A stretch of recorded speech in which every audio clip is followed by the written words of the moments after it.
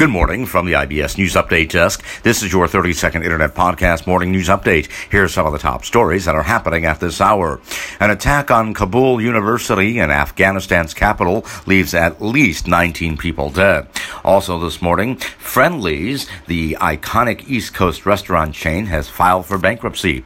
And the FBI is now investigating after Trump supporters surround a Biden campaign bus in Texas. And that is your 30-second Internet Podcast Morning News Update for now. We'll have more podcast news updates throughout the morning. Until then, from the IBS News Update Desk in downtown Chicago, I'm Nicholas Anastas, wishing you a very good morning.